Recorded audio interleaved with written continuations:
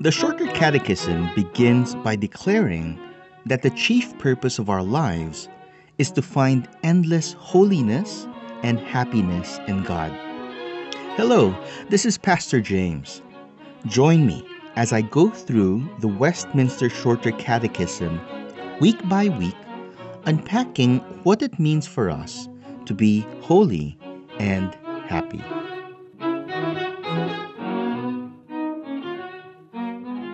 In Ephesians chapter 6, verse 2, when the Apostle Paul addresses the children in Ephesus to honor their fathers and their mothers, he reminds them that the fifth commandment is the first commandment with a promise, that it may go well with them and that they may live long in the land.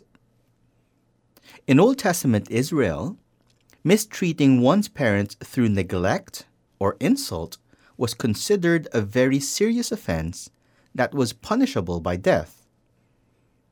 In Exodus chapter 21, verses 15 and 17, for instance, we read, "Whoever strikes his father or his mother shall be put to death. Whoever curses his father or his mother shall be put to death. The son who willfully dishonors his parents will not live long in the land, because he shall be put to death for his offense." Consequently, the converse is true also. The son who honors his parents and treats them with respect and kindness can expect to enjoy a long and fruitful life in the land and in the company of his parents and of his countrymen. As we have learned, the fifth commandment does not only apply to our relationship with our parents, but also to all others. We owe honor and respect to all people according to our relationship with them, whether as superiors, subordinates, or peers. In all of these relationships, also, the promise is applicable. There is a practical benefit of being at peace with others. A life full of conflict and threats is avoided by a deliberate and God-glorifying resolve to treat others with honor and respect.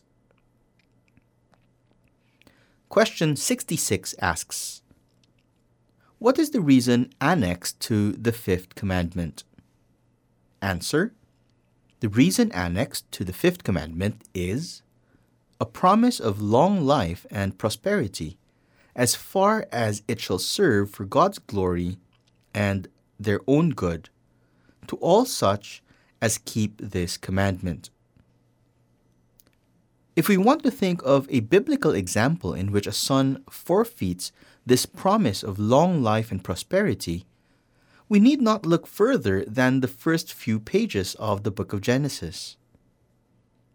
Adam was God's son, and he had the privilege and duty to honor God and to obey him as his father. The promise to him was unending blessedness, an everlasting life of holiness and happiness if he would but obey the Lord's command not to eat of the fruit of the tree of the knowledge of good and evil. Unfortunately, Adam sinned and fell, taking all of his descendants with him in his fall from grace. As a result, he and his wife were banished from God's paradise garden. They had forfeited God's promise. Thankfully, another son, the Lord Jesus Christ, has come for us. He has come in complete obedience to the Father. The Apostle Paul describes Christ's obedience in this way. And being found in human form, he humbled himself by becoming obedient to the point of death, even death on a cross. The author of the book of Hebrews writes that it was fitting that God, for whom and by whom all things exist, in bringing many sons to glory, should make the founder of their salvation, Jesus, perfect through suffering. Jesus, the Son of God, endured suffering and the cross in order that many sons might be brought to glory, that is, to God's eternal paradise garden. While the promise of long life and prosperity on earth is something that all who keep the fifth commandment can expect, as far as it shall serve for God's glory and their own good, the ultimate hope of life and prosperity that Christians have in Christ is that which we will enjoy in glory. On the day when our Lord returns, He will take us all with Him into God's new paradise garden, there forever to live in holiness and happiness.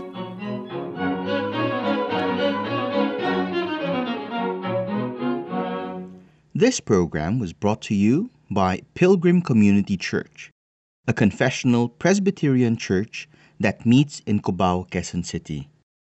For more information, please visit our website at pilgrimcommunity.church.